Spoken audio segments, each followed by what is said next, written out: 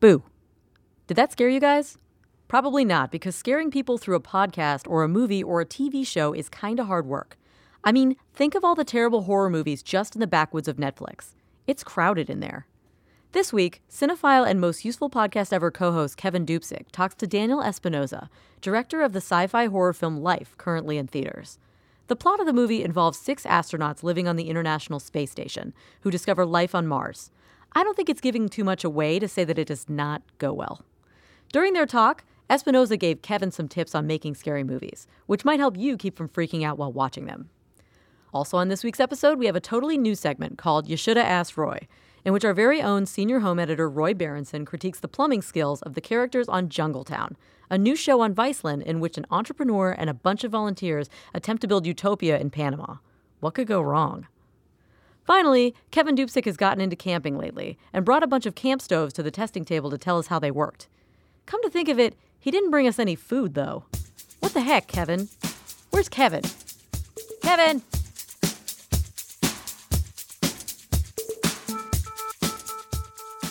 Right now joining me is Daniel Espinosa. He's the director of the new movie Life, which stars Jake Gyllenhaal and Ryan Reynolds. It's in theaters now. And Daniel, I saw this movie already. I love scary movies, and I love sci-fi. This is definitely both of those things.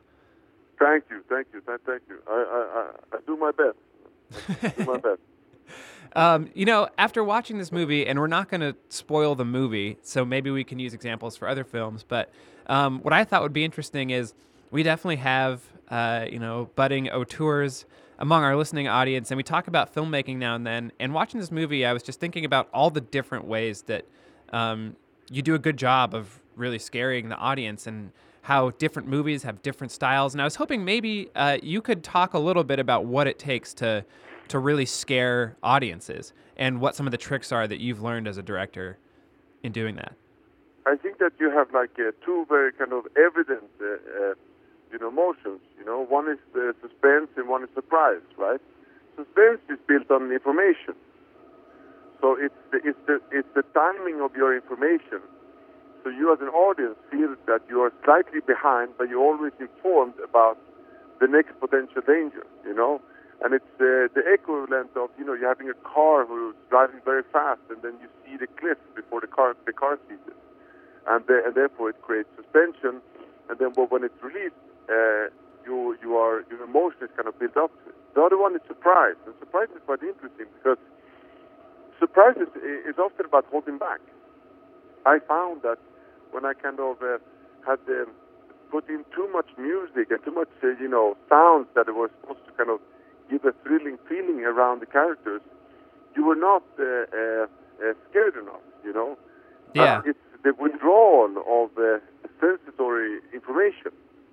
And if you do that, and you slowly take away sounds, and you take away the kind of comfort of the music, the kind of points where you're heading, it's a very kind of unnatural feeling as a human being, I think, and it's almost like your ears are stopping to work, and your eyesight is slowly going blinder. And then you hit them with the surprise. The surprise hits you much harder. Yeah, so it seems like in both cases, you sort of have to do the work properly as a director to kind of set the audience up. When you were talking about suspense, I was thinking about how it's almost like pulling back slowly on a rubber band or something. Yes. I guess, Part of the trick there is that you sort of have to give the audience just the right amount of information to know that snap back is coming. Like I'm thinking about kind of the classic thing of like somebody being tied to the train tracks and then you see like the shot of the train around the bend that's on its way. Yes, exactly. And the timing with that. And what's always interesting is then to kind of add in new information that makes you feel that suddenly, your timeline is disrupted, because as soon as you can make a plan, you grow calmer, And, it's the classic thing with somebody hanging from a rope at a cliff when you see a close-up of the rope and how it's slowly dissolving, Yeah. And then, at the point where you go like, okay, he has this amount of time, then it hits, a piece of rock, and then, it starts dissolving much faster. The good thing then is to try to hit the surprise moment or the scare moment a second before you think it actually is going to happen. I wanted to ask also, are there certain kinds of shots, whether they're wide shots or close-up shots or slow pans, are there certain things that you find work really well in these moments of surprise visually? The strange thing is that, when you're really going to scare the shit out of somebody, it's really good to have a completely normal lens. It's a completely normal lens that gives you the sensation of that things are finally normal. So you go through, you can build up this silent tension of a man just walking around in a house and somebody's there. So the first couple of shots, you do the long lens, like somebody's observing this man, right? Mm-hmm. So you build up the tension with that, and then slowly you go closer with a completely normal lens with the character. So your body kind of go like, the voyeurism is gone. Now I can relax, and then you hit them. So you kind of build up the tension in the body, and as soon as they think they can relax, you hit them right over the face with it. It sounds like you enjoy this a little too much. No, I mean,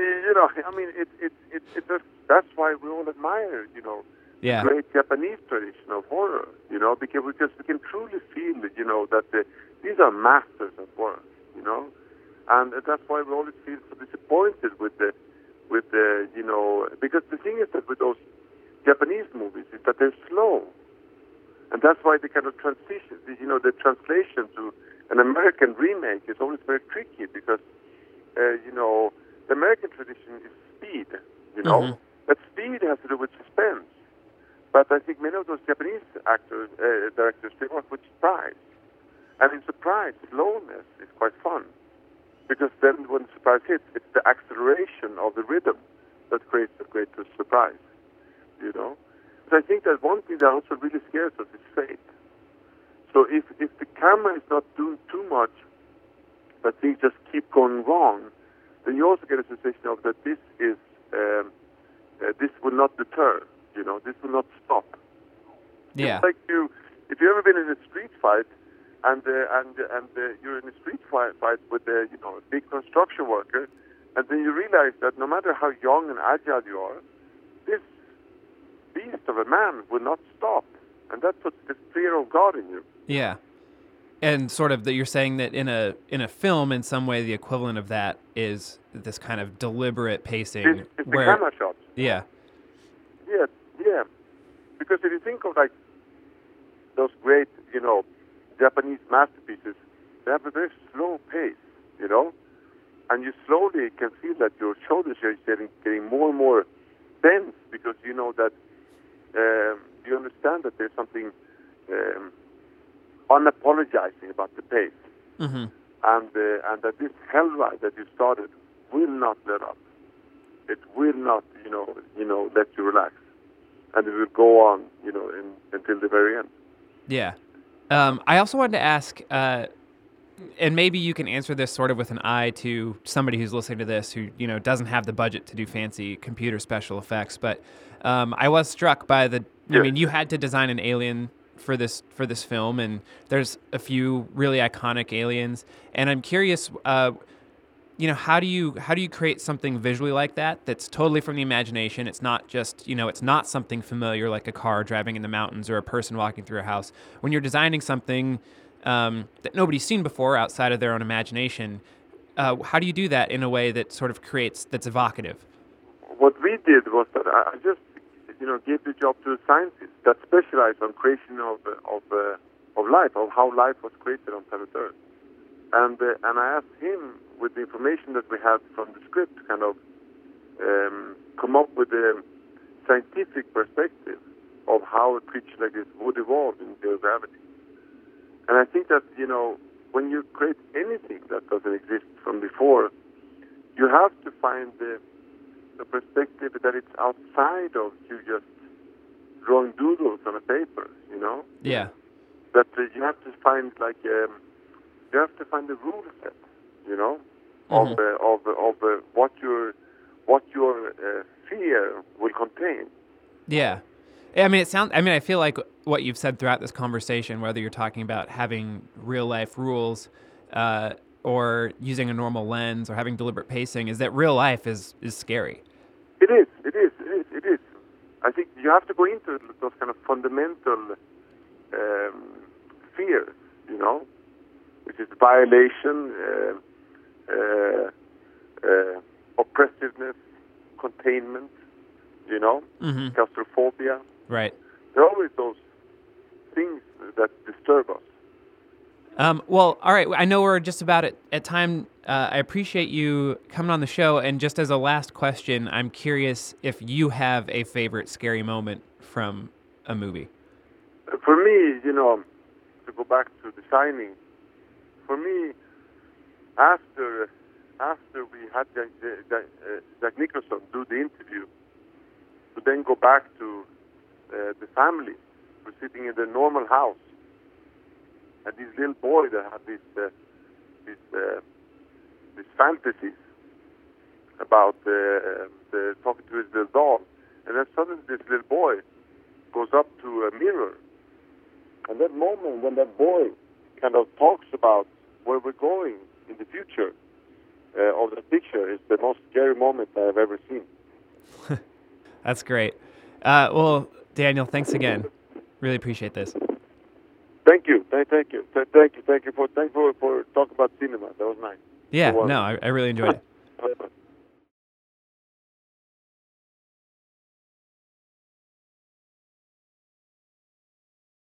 So we're calling this segment You Should Have Asked Roy.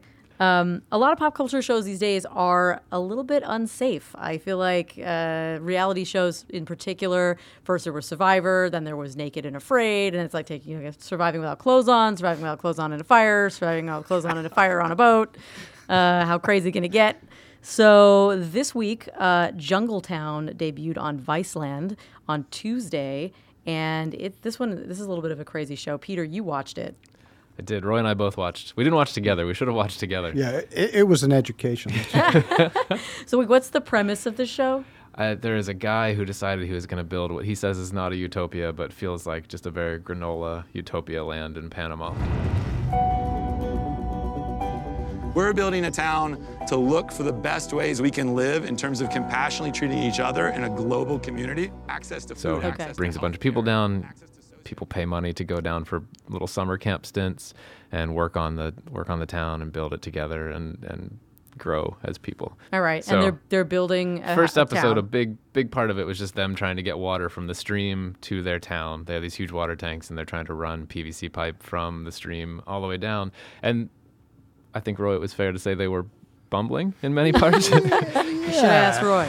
This PVC system is not supposed to be permanent. I mean, you see how we have it set up. We keep it down with big rocks. The next big rainstorm is gonna wash a bunch of them away. So, yeah. Yeah. I mean, whether for the sake of drama or whether in fact It looked hard too. In their no, defense, it is. it did not look easy. That's right. I mean, installing a water supply system in Central America, South America, anywhere in the third world is a tough project. Let's face it, people, Western people have been trying to do this since actually before the Panama Canal. That's why the first Panama Canal was a fiasco. So what were the main things they were bumbling about? The pipes or? So the water was flowing pretty quickly, and it's probably a leave no trace sort of operation. So they don't want to add concrete structures and different scaffolding and things to hold it up. So they were trying to prop it up, sometimes with little 2-inch rocks and things, and guys were knocking it over accidentally and slipping. And I mean, I'm no. First of all, I don't claim to be an infrastructure expert, let alone a water infrastructure expert in, underdeveloped countries. You're not? No, yeah. Among my other disqualifications. But any construction project, whether it's as simple as building a picnic table for your backyard or something more massive like supplying water to your future suicide pact group. Right, yeah. To Jonestown, Part 2. Right, yes, right. The water supply system for your utopian community. All of these projects have one thing in common, and that is basic due diligence. You need at least some people with some construction experience. You would hope that somebody did some basic surveying, had a topo map available to understand. I mean, I people bet have, they played bongos. They probably did a little bit of that. Is Yeah, Bongos could- like a topo map? Yeah. It's just because it has 2 O's in it, or like it could only it could help, relax you after a long day of crashing through a stream in your, with your flip flops on. Tivas. It's got to be Tivas, doesn't must- it? yeah. So yeah, I mean, when it's all said and done, all granola aside, it's a construction project. You want to do some research and do some preparation. All construction projects, all mechanical projects, are broken down into preparation, execution, and cleanup. And each one of those 3 phases, it's like construction know-how 101 here. Each one of those phases is broken down into 2 tools and materials. So separate out the granola, separate out the utopian, and what was the preparation? What was the execution? What is the cleanup? They don't want to leave a trace on the land. Well, how do you avoid doing that? So Right. You can't just go out. It's funny. Something like this, I feel like it's very exciting to think, okay, we're new world. We're going to, do something the way it was always done and all this. But without having, people learn those skills from people. And if you don't have them, I think you realize very quickly the advantages of buying a pre-made house now in the modern world. It's difficult and it's dangerous. Or bringing Roy. And you have to know or bring Roy. Yeah. Those are your options. But they did obviously succeed. People eventually had water. Oh, wow. So, that's good. But I think also because not a lot of us will actually have to build a water supply system like this from a stream, we were thinking that we would have Roy teach us a little bit just about regular home PVC projects. Oh, well, what is a standard sort of project you would do at home with PVC? I had a bad PVC experience. You did? Coincidentally. Yeah, I didn't know about that. offer it up. So we were trying to add a disposal to our sink at home and had to work with the dishwasher line that was already fed off, and we had to rerun some of the piping that was in there. And when it came time to add the cement to the PVC, it wouldn't stick. And we couldn't figure it out, and it was driving us crazy. And every other piece underneath the sink worked fine. And finally we figured out it was CPVC instead of PVC. CPVC, yeah. I did not know there was a difference. They both look white and plastic. Roy's going to answer the what. Oh, Roy's going to answer that question. Okay, well, yeah. You should have asked Roy, Peter. I really should have. Well, fortunately, plumbing products, all plumbing products have the material listed on it. Oh, so I should have read the pipe. Is what you're Yeah, I saying. mean, all Read plumbing, the package, Peter. has. It was in the very back, very close to the wall. And if Okay. you've ever been under a sink, it's tough to maneuver or read back there. What's the difference between the two? They're very similar. They're, you would say, cousins. Plastic cousins. I've seen that band, the Plastic Cousins. They're great. All plastic pipe needs to be.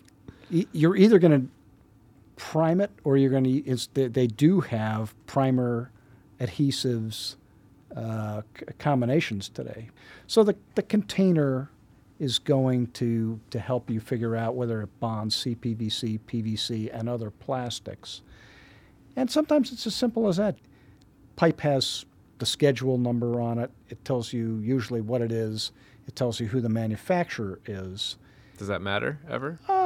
It does to professionals, and it does on large jobs where you've pulled a permit. Like you have to use Schedule 40, just to choose one example, in some parts of the house. That's a specific type of PVC pipe rated for certain pressure and applications. So, yeah, I mean, for if you're going to put an addition on your house, you're doing the work yourself, you're doing a gut refurbishing of a bathroom or a kitchen, and it's inspected, and it should be inspected, then yeah, that stuff does matter.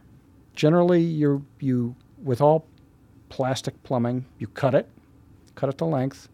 You have to allow for the hub, what's called the hub distance, the socket into which the pipe fits. Mm-hmm.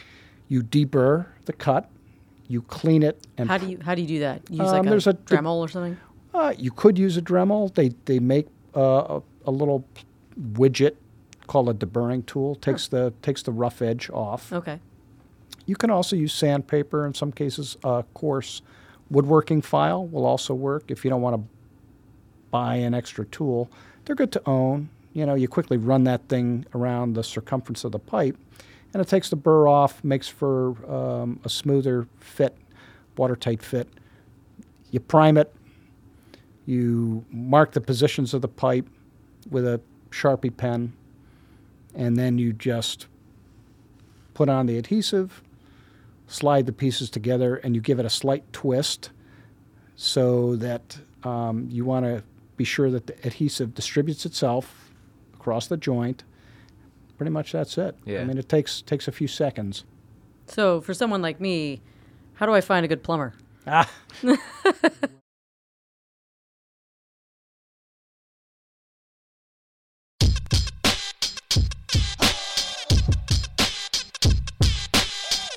For our testing table this week, we sent Kevin out into the wilderness, or rather, Kevin sent Kevin out. I sent myself out into the wilderness alone with like a million stoves. Yeah, it was 2 people's worth of camping equipment and 12 people's worth of cooking equipment. And how many people were there? 2 of us. So here was the basic idea: is that I like camping, and now that I live in New York, I really feel like I just have to get out of the city sometimes. And I decided recently I want to start camping more because it's not as expensive as flying somewhere and getting a hotel. But as a kid, my family had like your Coleman 2-burner green fold-open stove, and that's what I have. And I just was like, I'm sure there's other ways to cook things for car camping that I don't know about. So I just decided to look around and see what was out there. Oh, cool. I tried 2 sort of stoves that have weird designs, and then 1 portable smoker. This was interesting. So the first stove, which actually I was really impressed by, is from this company, Eureka, and it's called the Gonzo Grill. And it's you can buy it on their website now, but it's not in stores yet. It's $190, and it's kind of like if a normal camp stove and a Weber grill had a baby. Ooh. So it's shaped like a baby Weber, but it takes a propane tank like a normal camp stove, and it has 1 pretty large burner in the center, and it has kind of your normal steel grate that you can set up like a pan on top of. But directly above that, there's a piece of cast iron that's removable, so you can take the cast iron off and just use it like it's a stovetop and put a pot on it. If you put the cast iron on, one side is flat, so it's a griddle, and the other side is like a raised grill so that you could like do a steak on it and get grill lines. And you can just flip it over to whichever side you want. Oh, cool. So you basically get 2 cooking surfaces plus just a stove burner. But the other thing is that it also has a port, so it's the same, Eureka is made by the same company that makes Jetboil stuff. So it has a port so you can connect a Jetboil burner. So you have the Gonzo grill, you've got your propane tank plugged in, and then just with a separate hose, you can connect like a satellite burner. So like I use this to make breakfast. I made pancakes on the grill, and then I heated up my coffee in a percolator on the satellite grill with just 1 propane tank out. Oh, nice. Because that's sort of the one limitation is you only get 1 grill with this thing. You get different surfaces, but you only get 1 burner. Right. But then you can add these, you can kind of daisy chain the second burner on. So it's just, this was like, everything about it was well thought out. It's a little bit heavier than a normal camp stove because of the cast iron. Yep. But it kind of hides all has an automatic igniter. The adapter that you use to plug, to screw in your propane tank is kind of stows away underneath. It's still only, it's probably 15 inches in diameter, so it's not huge. Like you can move it around really easily. So that was like probably my favorite thing. I was to say, that sounds like it was your favorite. Yeah, it was just really well thought out. And then the other stove I tried is this from this company called Primus, which I think is Swedish maybe, and it's spelled Onja. I don't know how you're supposed to pronounce this. Anja. So it sort of looks like a normal kind of Coleman stove, but instead of opening like a briefcase, it opens more like scissors. So there's a hinge like 2/3 of the way up. And when you open it, the bottom part, so the cutting legs of the scissors, right, form a stable, wide base. And the propane tanks go in between those and screw into the burners underneath.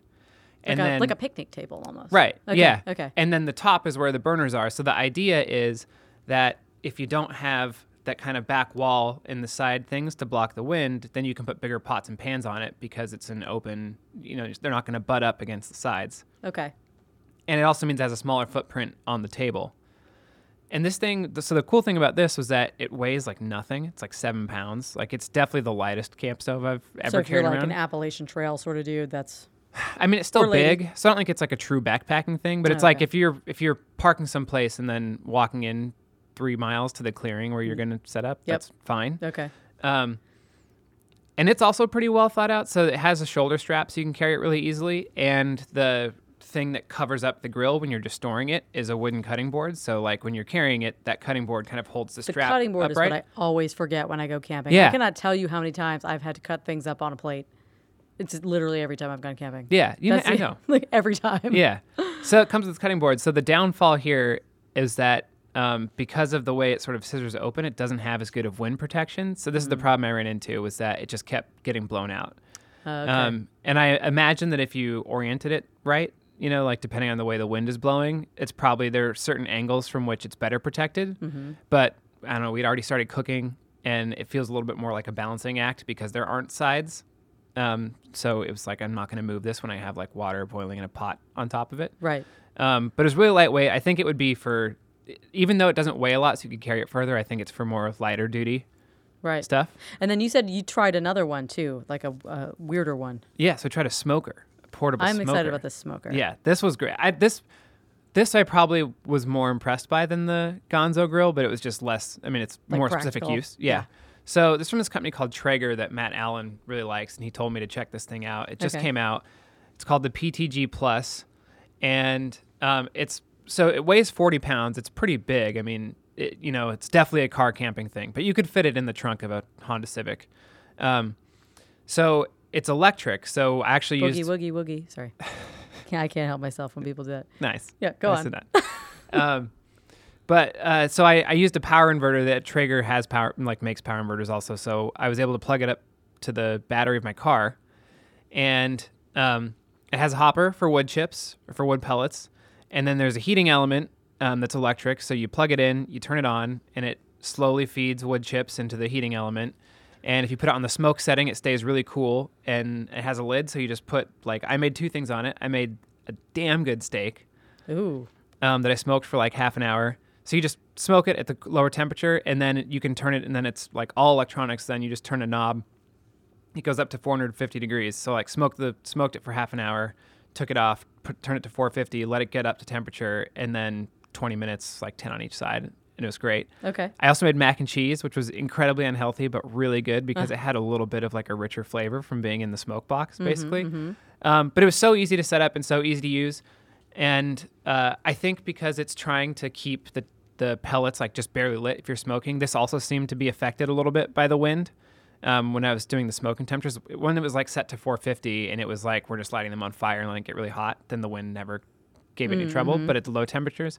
But it was pretty amazing. I thought that there would sort of be some catch, like it was too big or bulky, and you would have to be able to plug it into something. Right. But, I mean, power I'm imagining inverters are like cheap. smoking it, just a chicken in there. Although I Yeah. guess you could grill it, but that sounds really good though. Yeah, but it's nice because it has the grill surface too. I mean, if you didn't even want to smoke something, if you just wanted to have it be almost like an electric barbecue, Yeah. you have that too. Yeah. And it's pretty good size. So when I made the mac and cheese, I used just a Lodge 13-inch cast iron skillet, and I was able to fit that on the grill area with the lid closed, which Nice. is probably about as big of a cooking or as big of a dish as you could fit in there. But Right. obviously, there's enough room for I did 2 steaks at once and could have done 3 more, 4 more. And then good sized was there steaks. one more after this? So the last thing that I did try was just sort of like a traditional Coleman camp stove, but like the beefed up version. So this was the Mountaineer from Camp Chef.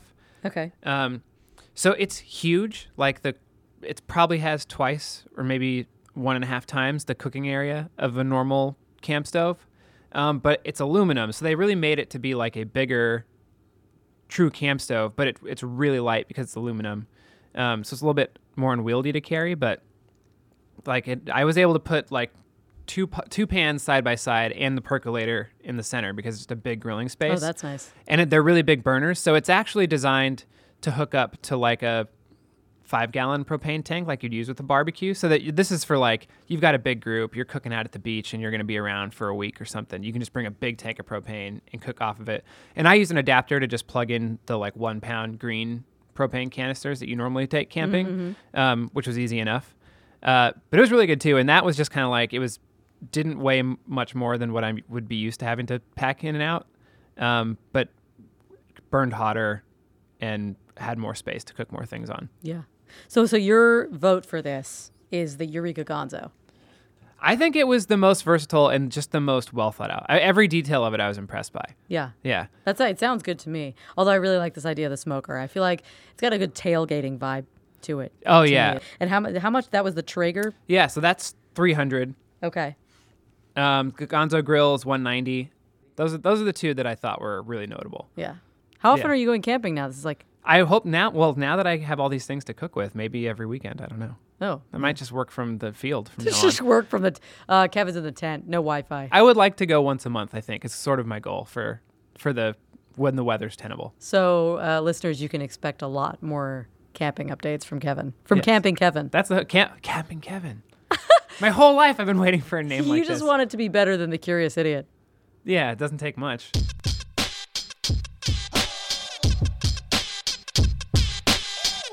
So that's our show.